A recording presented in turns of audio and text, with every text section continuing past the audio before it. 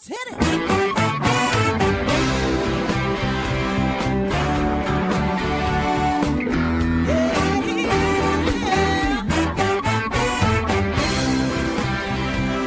Hi, everyone, and welcome to Alzheimer's Speaks Radio. I'm your host, Lori LeBay, and I'm so excited that you're joining us today. We are going to have a fascinating conversation, as usual, as we learn from people all around the world at all ages and stages of life. Stay tuned as we shift our dementia care from crisis to comfort. Here we go.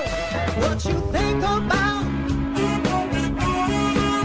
you will bring about.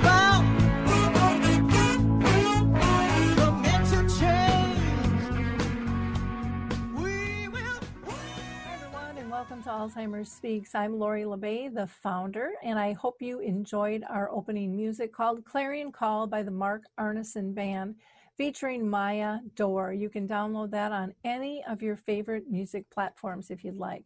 For those of you that are new to the show, we're about sound information, not just sound bites. We like to have true conversations with real people in the trenches, and maybe, just maybe, you can be our next guest. Reach out to me anytime, and I'd love to have a conversation.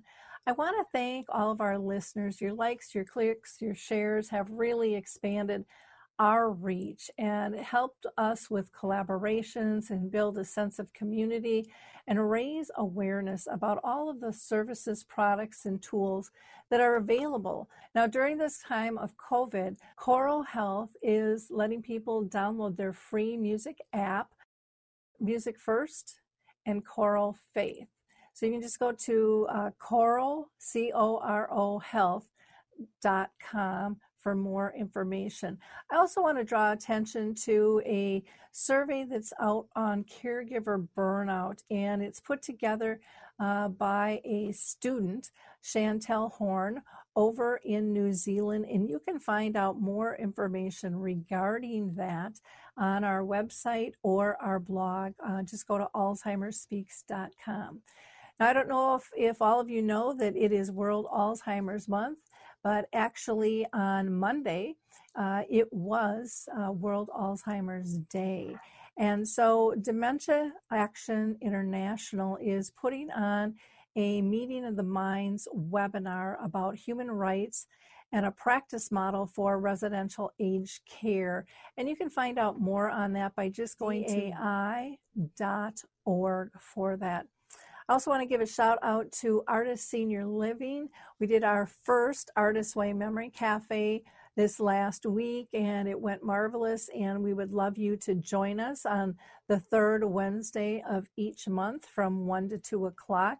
Again, you can find more information on that by contacting them directly at 612-200-0506.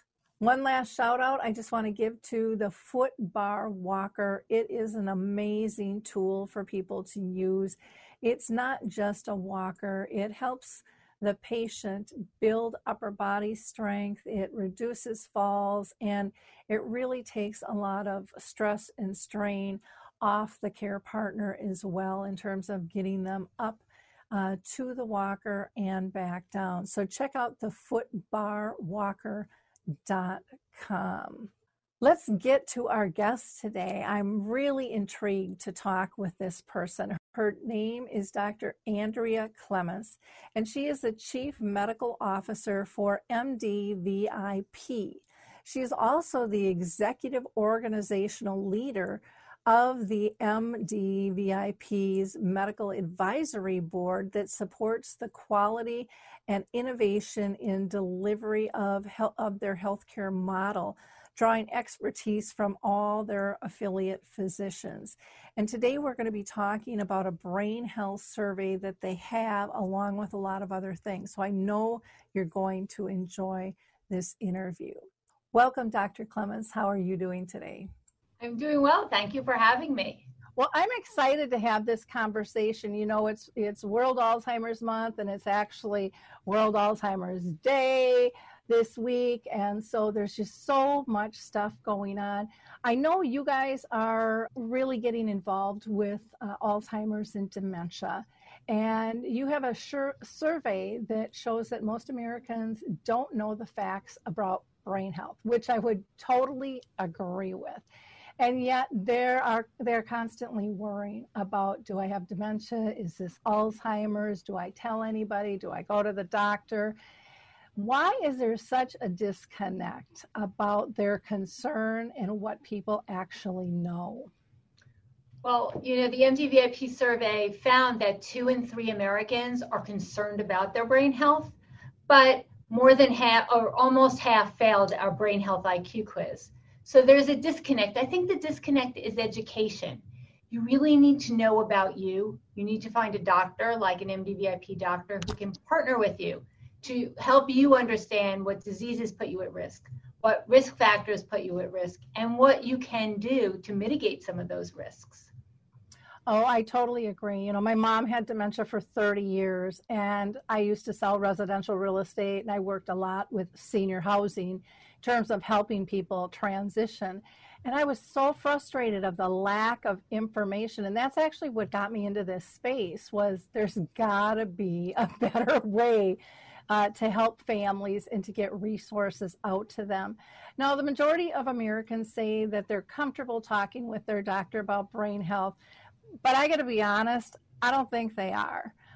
In the conversations, and I talk with people all over the world, and they always complain that the doctors don't give them resources and they're not helpful, but yet I don't think they're necessarily asking the right questions. So what should they be discussing with their doctors? Mm-hmm.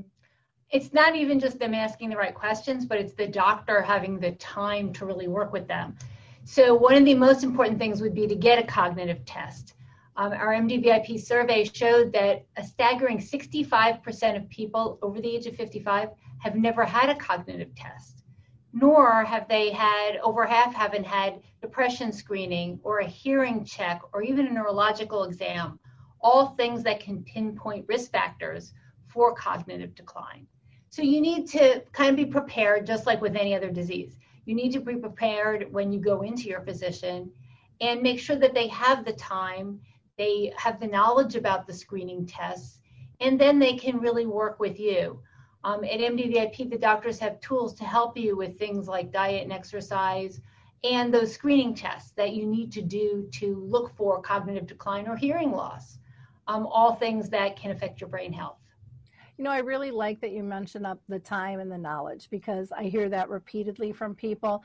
I'm in and out. I feel like I'm on this stopwatch, and then they throw me to the nurse, and I still don't feel like I'm getting all my answers. I'm overwhelmed. I'm emotional. Sometimes I don't feel like they're very compassionate in terms of their delivery, and yet they all understand they're under this kind of insurance pressure to meet the time frames and see so many clients. And then the knowledge base is really huge, because so many people tell me it takes them 2 to 3 years to get a diagnosis. And I know that it's complicated and it can mask itself like depression and so many other things. Are you seeing that with your clinicians as well? Or do you really feel like you've taken that extra step so that they do have the knowledge and they do have the ability to take the time with their clients? Yeah, I feel like the MDVIP network has that extra step. Most physicians, we've all gone through medical school. I went through medical school and a fellowship and an internship and a residency. And so I think we learn a lot. But unless you have the time to sit with somebody and really try and get to the root of things, I can give you a perfect story. I had one of the sweetest patients. And the type of woman who at 85 is, 4'10", and you feel like a wind will blow her over. And she was very lovely, had diabetes, would come in every 3 months, and we were working on taking care of her blood sugars.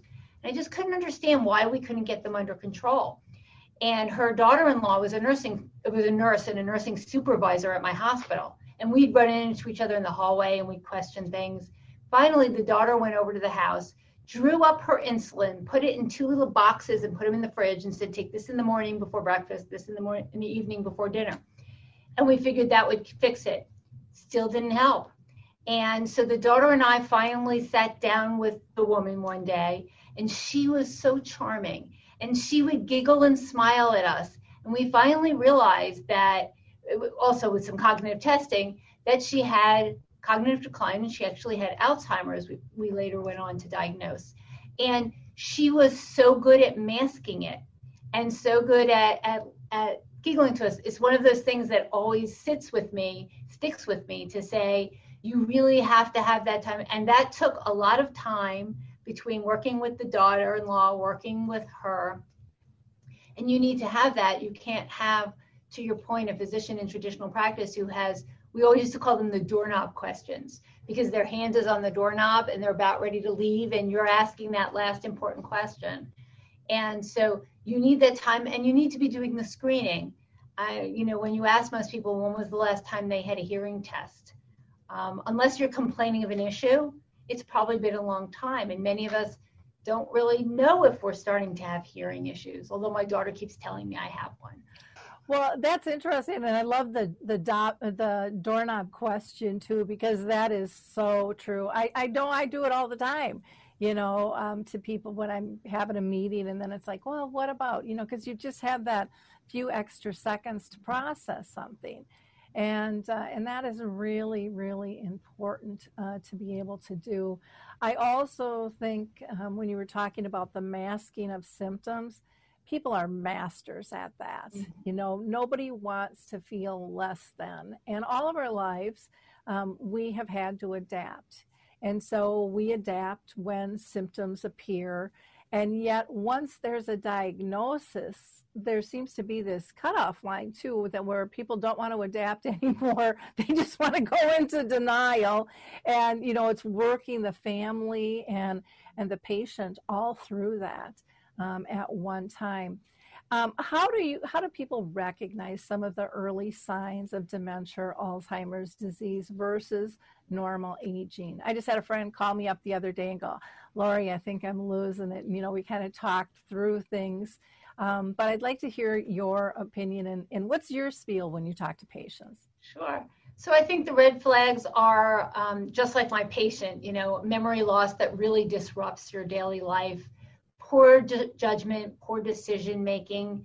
I mean, it's not when you walk into a room and can't remember why you went there and go out and remember in an hour or even in 20 minutes. That's the normal consequence of aging. I think that's part of, the bigger educational issue with Alzheimer's also, is many people think Alzheimer's is just normal. If you get old enough, you'll get Alzheimer's. So why would you bother to think about it, get screened for it, or do anything?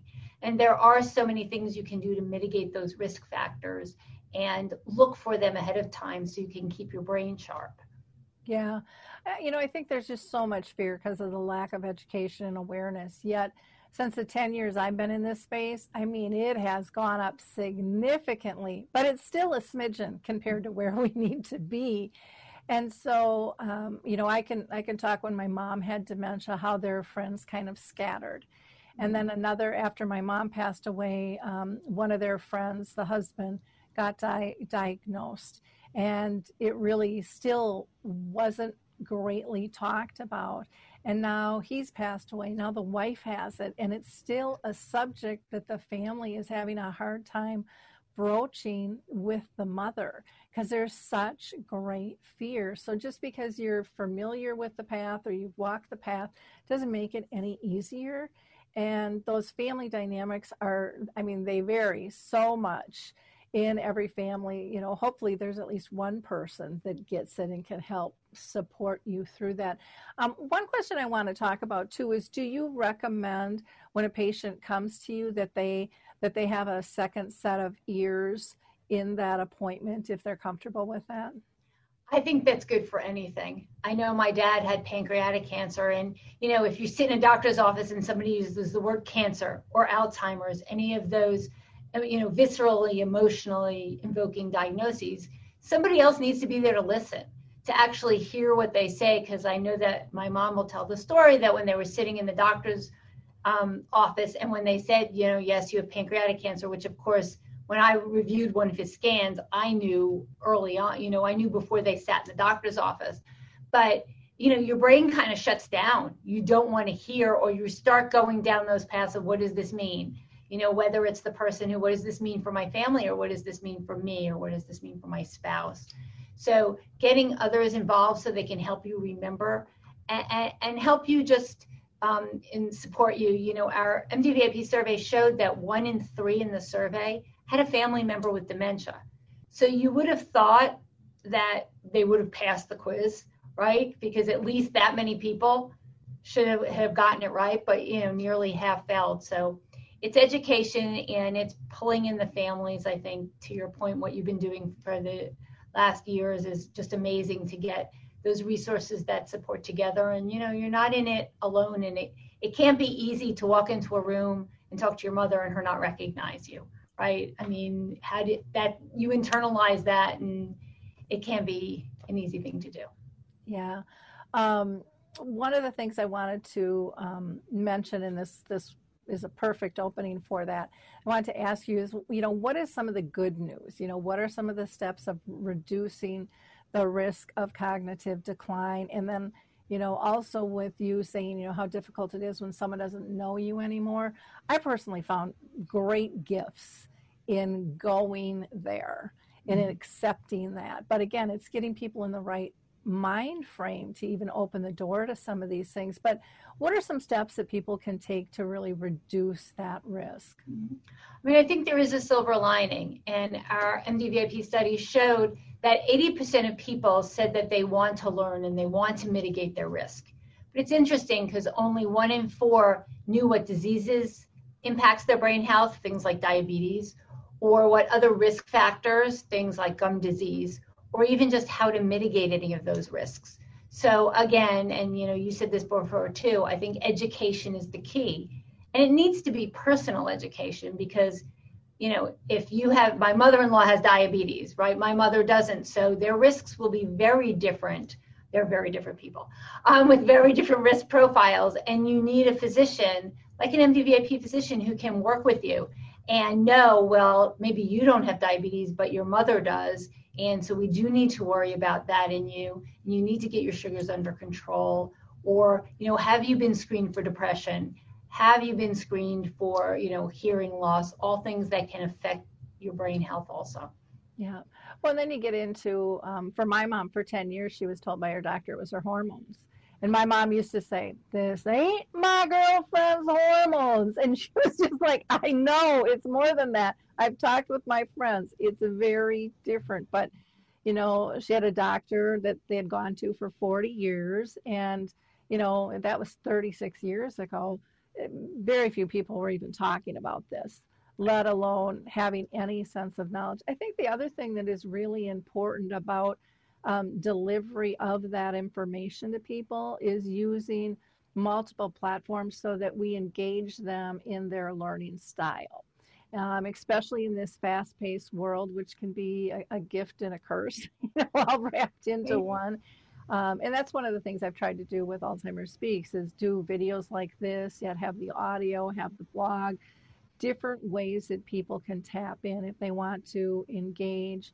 And I also think, and I haven't seen this done well, I guess, and maybe I've missed it out there, but even having I hate to say support group or chat group that focuses on reducing the risk, and people talk about what kind of exercise are they doing, what are they engaging in, how have they changed their food habits. We now have a lot of support groups through Facebook. I'm going to use them primarily because that's probably the biggest one, where you can put in, dementia caregiver or living with, and you'll find all kinds of groups for all different types of dementias.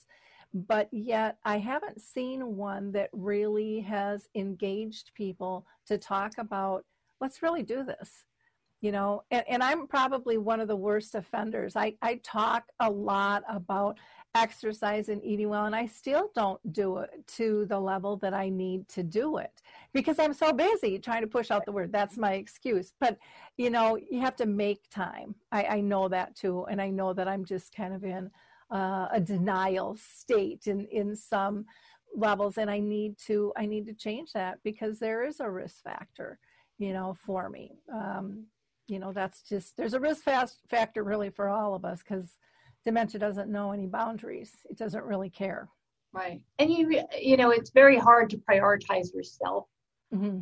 And we're very good at prioritizing everything else. Even, being on time for an interview, right? I can prioritize that and be here on time for you. But to your point, did I do something for me, or did I go exercise this morning? Or did I make that healthy choice for lunch and have a salad versus, the burger and fries? Yeah. So, it is hard for anybody to do that. But I think the knowledge really helps. I have found over years, and not just in my private practice, but, supporting 1,100 physicians across the country, almost 350,000 patients, is that when you have that information, if you know that I don't, but if I had diabetes and I had gum disease, and these are things that's going to put my brain health at risk and my heart health at risk, then I need to do things to make those better. And what do I need to do? And, going to a dentist is an easy thing to prioritize as long as you're not too afraid. But, and in this time during COVID, it's hard because do you feel comfortable going to the dentist? Do you even feel comfortable going to your doctor? Thank goodness for virtual and telehealth right now. But there's a lot of things that I think do go through people's minds. We just have to find the right way to educate them. And what I've found is that trusted physician who has the time to sit with you and go through it, and with your family member if they're there with you. That's the magic that happens in MDVIP offices every day. And that is so important. I talk with people all the time, and they're like, we don't feel comfortable. It's like, then you need to go get another opinion. You need to seek another doctor. That is your right, and you're able to do that.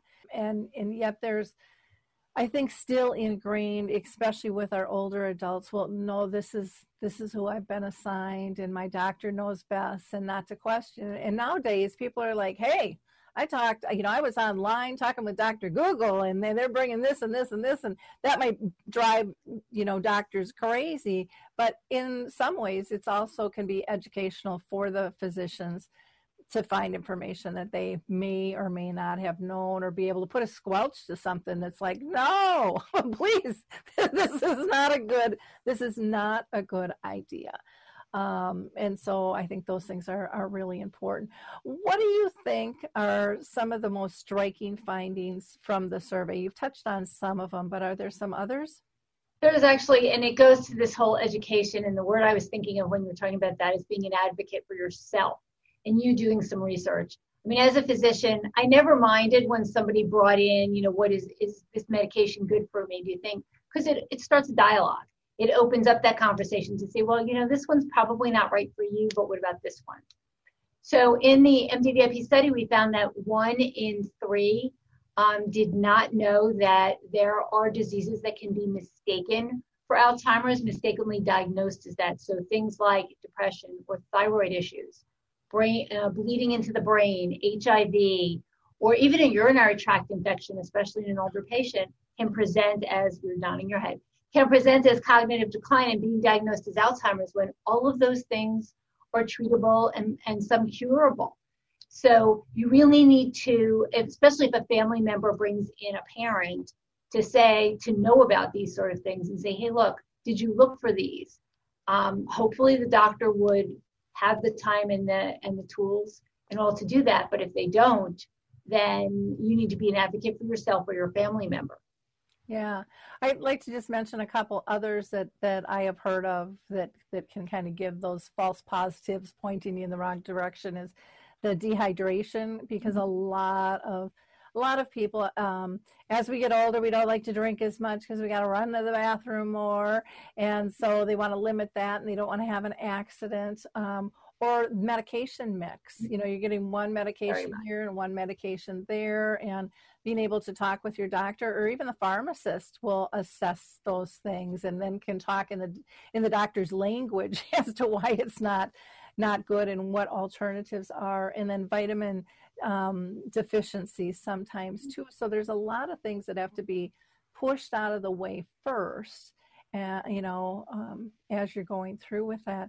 Now, another thing that I hear, and I love that you brought up gum disease, so I'm going to go there first. Because I had someone on the show, I mean, years ago, about gum disease, and people just like, that is like quackaroo. There's no way. It's about plaques and dangles. And it's so interesting, all the different things that are coming up right now in terms of the disease. And can you talk a little bit about the gum disease itself? Yeah, sure. So when you have, you know, periodontal gum disease, there's infection and inflammation in your mouth. Well, as you can imagine, if there's inflammation somewhere in your body, it can be anywhere in your body, especially if it's in your mouth, or if you have, you know, like an infection in your heart, or even like an appendicitis. And you know, you've heard of people where that gets into their bloodstream and goes throughout their whole body. If you have this chronic inflammation, it makes you more at risk for a heart attack or a stroke. But then also some of that inflammation, it can cross the blood-brain barrier, and some of those bacteria can too, so that they can affect your brain health. I think we've learned so much over the last even 10, 15 years about chronic inflammation and the things that drive that, things like pre-diabetes, insulin resistance, the stages way before diabetes, that then make you more prone for a vascular dementia or other, you know, points of cognitive decline. And it's really a kind of easy thing to say, go to the dentist, get cleanings, and if they think that you have periodontal disease, you know, they wash out your mouth with some antibiotic and they tell you to floss a little better, and they do that scaling and planing thing. But you just go into the office and then you follow up with the dentist. And it's amazing. I mean, I have physicians who have diagnosed people after a heart attack because they had this systemic inflammation, had their mouth tested, found out what bacteria were in there, treated them, and those markers of inflammation that showed they were very much at risk for a heart attack come way, way, way down, because you're treating that root of inflammation in the body. And so just like, you know, the heart and brain react very similarly to a lot of these different diseases. And so those are all things that you can do something very easily about gum disease. Go to the dentist and brush and floss and everything your mother said, right? Yep. And again, simple things to do, not costly. It's just about changing your routine if you've gotten out of the habit, or maybe you never had the habit. Very important. You know, one thing I'd like to have you do, because we're always getting new listeners, if you wouldn't mind, how do you explain to families the difference between Alzheimer's and dementia? Because so many people just think they're one and the same. Right. Well, and all of dementia is not Alzheimer's, as you know, right? So Alzheimer's is a specific type of cognitive decline or dementia, but there are other things. I mean, Parkinson's has a dementia associated with it, which is not Alzheimer's. But again, it still does give you that cognitive decline. And then there are the diseases that can be masked as Alzheimer's or misdiagnosed, like we talked about before, depression, thyroid, all those things. So you need to have somebody who's going to do the right cognitive testing. I mean, the only way to truly diagnose Alzheimer's, as you know, is by autopsy, right? Is to look at the brain and say, yes, you have all those changes from Alzheimer's.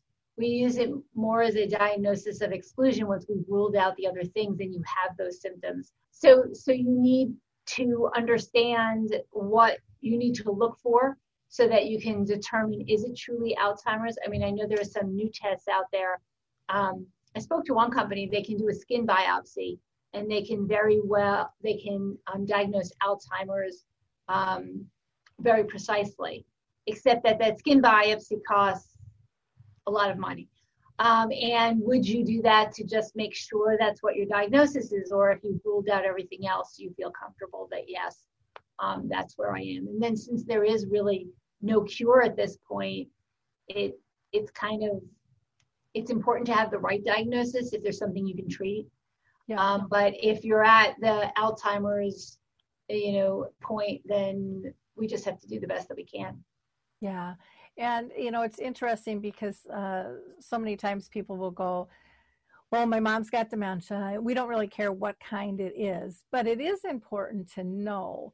I sometimes agree that as it progresses, you don't have to continue to take tests because there isn't anything that can change. And if a family is aware, but again, I think that's an individual family choice in terms of what's going on there. But thinking of the disease category, because dementia is really a category, like the flu is a category, like the common cold, like cancer, and then there's all these subcategories that fall into that family base of whatever the category is. And what I have seen and heard from many people, because of course, who wants to say, yeah, kill me, take the autopsy, let my family know? That's not the route we're going to go. Not where we go. No, like with my mom, we thought she had Alzheimer's. That's what she was diagnosed with, but she did have an autopsy. And the autopsy showed some Parkinson's, and it also showed some Lewy body. And so I sat down with the doctor afterwards and I said, explain the medical gobbledygook to me, because I don't know all this language and stuff. And he was wonderful. And I don't know if you're familiar with Dr. Fry here, who started the whole nasal insulin thing and had a dream back in 1977 that kicked that all off. But, he sat down and kind of said, well, I'm going to ask you, what did you see as far as Parkinson's? And I said, well, she became less mobile, but we didn't really necessarily know that it was Parkinson's because she was so far along in the disease process. As far as Lewy body, a lot of Lewy body people will have hallucinations and delusions and things, and we didn't really see that. We'd see her talking sometimes with people who had passed. I said, but as a family member, I'd gotten to the point of, she's comfortable, it's okay. What do I know? And she's not hurting anybody, she's not hurting herself, and she's not upset. So we didn't dig deeper in that. But the majority of it, was Alzheimer's. And he literally said, Lori, I've never seen a brain that has shrunk this much. And he said, but after 30 years, this is exactly what we should expect, to be able to see. And then, others sometimes will be told, well, you were diagnosed with Alzheimer's, but now it's Lewy bodies, or now it's this and this. And lucky you have 2 or 3 types of forms of dementia. What are your thoughts in terms of trying to explain to a family how things can maybe change along the line? I mean, I'm usually a pretty pragmatic type of person to say, if it's going to make a difference, I feel like it's very important. If there is a different type of treatment for it, or if there, for example, Parkinson's, if there were Parkinson's drugs that maybe could have helped the Parkinson's part and made her a little more comfortable, it may have been worth that. But once you've gotten rid of the diseases that you can treat, right? Once we've made sure this isn't thyroid or blood in the brain or whatever else it is, I think you have to really sit with the family and say, okay, how important is this to you to know exactly? Because whether it's Parkinson's, dementia, or Lewy bodies, or Alzheimer's, is there some different treatment we're going to do? And if there is, then I think it's important to know. But if there's not, and we're doing supportive care, then, you can go down, a whole rabbit hole of testing, to your point, and other things. And where is it really going to get you anywhere else in the end? Maybe the family just needs some more support to understand, how to help this person. When you talk about your mom talking to people who have passed, as long as she was happy, it's not hurting her, it's not hurting you. So to the point, sounds like you did a great job at the time of coming to grips with it and not getting mad at her and not yelling, what are you doing? What are you talking about? I think, there's probably more treatment that needs to go to the family. The only other piece I would say in there is if there is something that could be hereditary, then you really would probably want to know, like some of that, which is way off topic, but that very early onset dementia that, happens in people's 40s and 50s. There's some families I've seen, read about. That's a little bit different because then you're wanting to find out, is it truly going to affect you at that moment? But otherwise, if it's Alzheimer's, Lewy body dementia, are you going to do anything, Parkinson's dementia, are you going to do anything to prevent any of those? Well, hopefully you're doing, eating a good diet, exercising like you can, getting your hearing tested and all those other things, and would mitigate any of the risk factors, trying to keep your brain as healthy as you can, busy and as active as you can for as long as you can, and social connections too. I know that this has been a very tough time for a lot of people. Actually, in our survey, over 60% of those who already had cognitive decline during this COVID period had a worsening of the cognitive decline and had increased feelings of depression or anxiety. So it's really taken a toll even on those who maybe some think, it wouldn't affect them much. Well, it's huge. And that brings me to another question, because with COVID-19, a lot of people are being impacted not only by the health piece, but that social and emotional piece. And, I have always said, people go, oh, your mom can't have the disease. I mean, way back when, no one lives that long. And I'm like, well, leave it to my mom to break that rule, but I believe she lived that long because she was engaged, because she felt part of her community. She felt loved and still felt that she could give it. And I also think that she stuck around because she had a lot of lessons to teach in this process itself. How are people coping with COVID-19? Have you heard from families? Because this affects everybody. I mean, a lot of them can't go to adult day, or they can't get their respite, or they're scared to have home health care come in. They were going to move, but now they're not going to. I mean, these are huge, massive decisions. And so, what I've been seeing on my side and hearing from people living with it, and then the professionals out there, is, families are scared to death. Some of them hadn't seen their loved ones for 4 to 6 months, and they didn't know if they were going to die or their loved one was going to die, or would they no longer remember them by the time they got in. I mean, they worried heavily on these things. And yet, a lot of people, friends and family kind of poo-pooed it. This isn't that big of a deal. It's not going to have that big of impact. From professionals, where people were like living in a community, I was hearing everyone did really good until that kind of 2 to 3 month marker.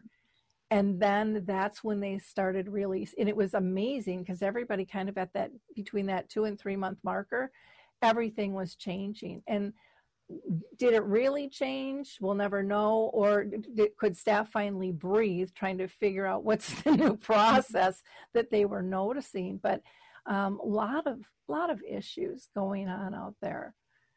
Totally. And in our survey, we actually surveyed wide range of ages. So 2 out of 3 felt increased feelings of depression or anxiety. And it was interesting because when you look at different age groups, I know we're talking more cognitive decline and older, I actually would have thought that the older, 65 and older, would have done the worst in our survey, but they didn't. It was that sandwich generation. It was us. Now, it was, those taking care of their kids and their parents. Actually, sandwich generation is younger than I am, more that 35 to 49. But when they're worrying about their parents, they're worrying about their kids. 1 in 2 of those people said they felt like they were losing their mind at some point during this time. And over 60% said it affected their relationships. So if they are taking care of an older family member and they're falling apart and depressed or anxious or really affecting the relationships, it's only going to make the relationship with the parent even worse. As I said before, the survey showed that those with cognitive decline did worse. I thought I just read yesterday also in the news that death rates were increasing with those with cognitive decline and all due to even just the lack of socialization. I mean, I've seen it with my 13-year-old and my mom, who's 86 years old today. And just seeing those two, my mom doesn't live with me, but seeing the way those two were locked in the house for months, and not having their usual, social engagements. I mean, when my mother lives in New York, and when she told me she was starting to play bridge with 3 friends, I sort of had a little bit of a heart attack. Like, no, Mom, you're 86 and she doesn't have any risk factors. You can't go out there. And she's like, well, we're all only seeing each other. We're wearing masks. We're playing bridge outside. We're not having food. And we're washing when we get in the house, and we're hand sanitizing between hands. I'm like, well, I think it's more important for you to be with your friends right now rather than in your house by yourself all this time, than worrying as much about, as long as you're being safe, and we know how this can be transmitted, so as long as you're wearing your mask and washing your hands, we feel better. But I think nobody really realized what that social isolation is going to do to any age group, but especially those, and especially if you're in an assisted living or something, and, have to watch out the window to look at your family. I just can't imagine what people have gone through during all of this. Yeah, it's been hard. Families have said it just breaks their heart because the person inside is going, come on in, get in here, come on, because they're not understanding. We're not allowed. The whole process, and, get that thing off your face, and all of those types of things. It's just, it's very interesting. And now that people are allowed back in, they're all garbed up, with the PPE. And so that's changed. And some families have, in some communities are doing like Zoom meetings and FaceTime and things like that. But I have one gentleman in my memory cafe, and they actually set up an iPad in his wife's room, and no one needs to touch it after it's initially plugged in, and he can pop in and just check on her anytime. And he says, she can't always see me or figure out where the voice is coming from, but it calms him down. Yes. And so now in his community, there are quite a few people that have said, hey, help us do that, because, like you said, the care partners, it's tough. It's tough on everybody. And I'm glad that the whole social isolation is coming to a head, and the importance of feeling included and purposeful and connected in community. I'm hoping that's going to help us bridge the gap just in the world at large, the importance of inclusivity. Now, I also wanted to just ask, in terms of the survey itself, is that something that people can still take, and is it still available, or is it closed? No, it is available. You can take the survey. You can learn a little bit more about brain health. We have some great information up there for you. And then you can learn a little bit more about MDVIP also. And if there's doctors near you that, would have the time to partner with you and help you if you are concerned about your brain health or your heart health or whatever it is. Oh, that's wonderful. I know people like taking surveys. Do you know how long it takes to complete? It's not long, about 10 minutes maybe. I mean, not even that. It's a short survey. Just there's some true false questions, and things like, and it's interesting, things like, is Alzheimer's fatal? True or false? Questions about the other diseases, and we have all the answers, so you can learn about what you got wrong or what you got right. So you'll find out if you passed or failed. I'm excited to personally go take the survey myself and get out there. I think this is a really important piece, and I'm sure, and people look at me as an expert, but I'm sure there's things that I might not get right either. Plus, I don't like taking tests, so I'll use that as an excuse as well. Well, nobody will know what you get, so don't worry. No one but me. But that's okay. I think it's good to be informed. I think it's good to encourage people to take these things. It's just another way to connect, and then help us with research in terms of where are the needs. That is critically important for people to know, so that we can design programs that'll really help and support one another. Right. I mean, all of this, but I think that, knowing what drugs can work on it. So then you need to work backwards and say, well, what's the root cause? I mean, most of my educational career, we were looking at amyloid for everything for Alzheimer's, and then things move on, and is it tangles and what's there. So, there needs to be better diagnostic tests. My doctors all the time ask me, we have a lot of screening tests for cardiovascular. They do cognitive testing, but they said, we don't have heart attacks or strokes in our practices anymore because at MDVIP, we do the right screenings and we can treat the patients and help mitigate their risks. I need help with cancer and Alzheimer's. Those are the two things that my physicians want to be able to diagnose earlier and being able to help them. So we've done research. I've had even some of my doctors have talked to the world's experts and all. And, there's nothing that's just at prime time yet that you can, go to your doctor and say, order me this myeloperoxidase, which is a great cardiac inflammatory marker for heart disease. There's nothing like that right now for Alzheimer's. I have some hope for the liquid biopsy blood tests for cancer coming down the pike, but I think Alzheimer's, we're still a little bit behind that. And so until we have an easy, I don't want to say cheap, but an easy, reasonably priced test so that everybody can get it and get it as early, and maybe even something that can follow you. I mean, that is one thing about cognitive testing. And when you do things like in the doctor's office, they ask you to remember things or, what day is it, all that kind of stuff.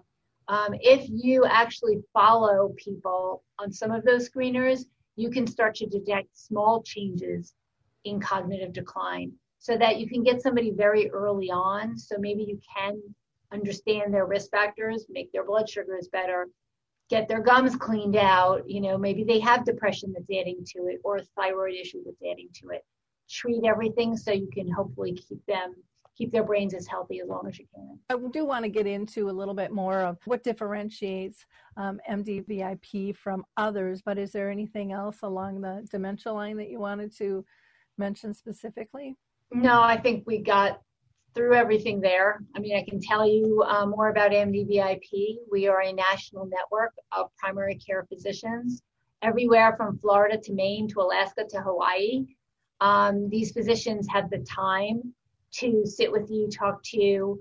The cornerstone of this model is a yearly annual wellness program where you get about 2 hours between some of the tests and spending time with the physician.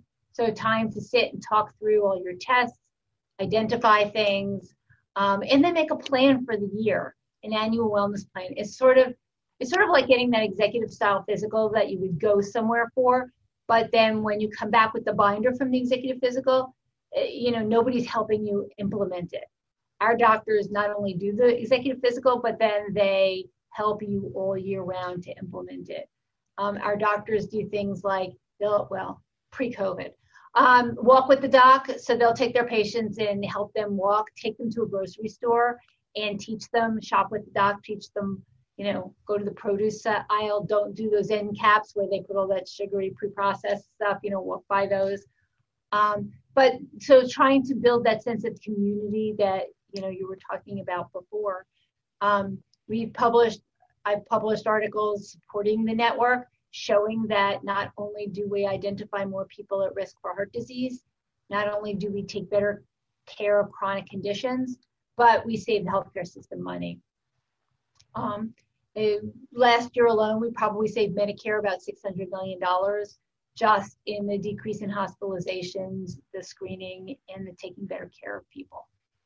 Wow, that's huge. And Lord knows in the economy that we're living in right now, we need to watch the dollars and cents, and we need to keep people healthy. I think so many times people talk about our healthcare system not as preventative, but it's always like 10 steps behind, so you're ill, and so there's something to fix instead of trying to head it off ahead of time. And I love the personalized service. I mean, who would ever think that a doctor might go to the grocery store with you or whatever it might be, or I don't know, maybe when they're visiting, just going for a walk instead of sitting in, so they're actively doing, walking the talk together. Through the process and stuff. That is really unbelievable. Anyone interested in that, I am imagining, can just go to mdvip.com for more information. and see who's in their area. Mhm. And then do they contact one another throughout the year at all? I'm sure that's another thing people will be. So then it is your primary care physician. Mm-hmm. So that they will, if you have a cold, you'll go see them, or if you have diabetes, you'll follow up with that. But they do multiple checkpoints anyway to make sure that you are following the wellness plan that they set out. If you're trying to lose weight, you may come in more often for coaching versus, if you're 35 and pretty healthy and go through the whole yearly visit and we don't find much, maybe you'll come in, in 6 months just for a check-in. But they'll, follow up. There's a lot of personal touch there because there's the time. They limit their practices to about 600 patients, and so that they really have that time. Most office visits are half an hour, and then those yearly visits are anywhere between an hour and 2 hours, so that you get a lot of time. There are no more doorknob questions because you get everything answered in the office. And then if you call during the day, the doctor will usually call you right back or talk to you right then. It's not like, I always laugh with the doctors when they come into the network to say, it's a paradigm shift for your office staff. They have spent years keeping patients away from you, and now they have to let them in. They have to be able to say, hey, so-and-so's in the waiting room. They need 5 minutes. I got this room ready for you. Go take care of them. Same day appointments, then you get their cell phone number. It's really that time with the physician and that yearly wellness program, like the executive physical, that can really help identify disease. Wow, that's fantastic. Is there a cost to this, and how does it work? So to join an MDVIP practice, there is a membership fee. Average across the country is $1,800 for the year. And so for that, you get, the time with the physician, the yearly executive physical.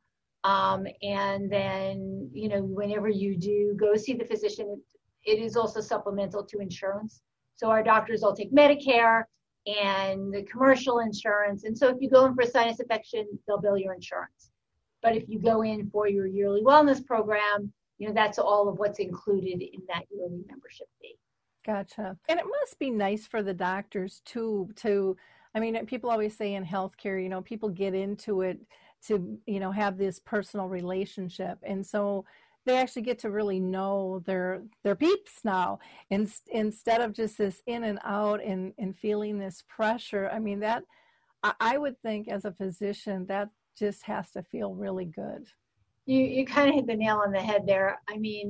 For them, many of them are burnt out now. You see this all over the news, and in traditional practice, they're just churning through 20, 30, even more patients a day.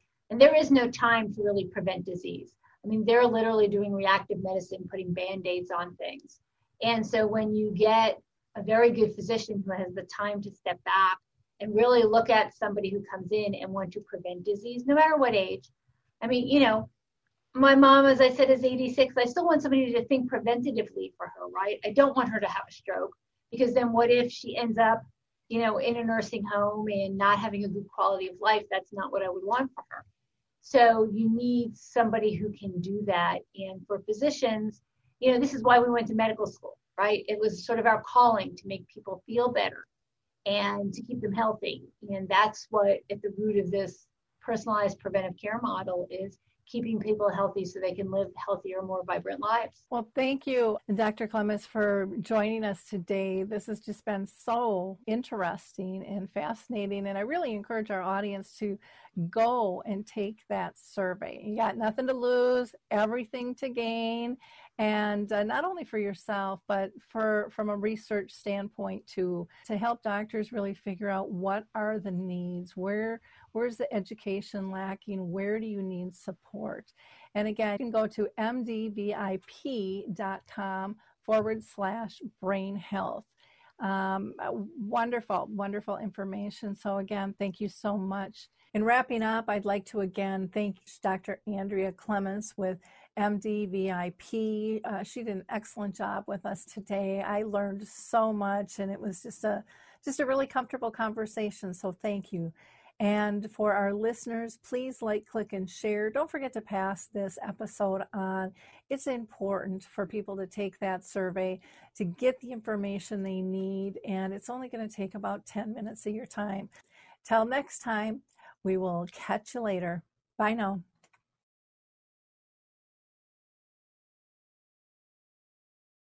Hey everybody, Jared Sebesti here, host of Retire Repurposed. This podcast is dedicated to help people transition into fulfilling and purposeful retirements.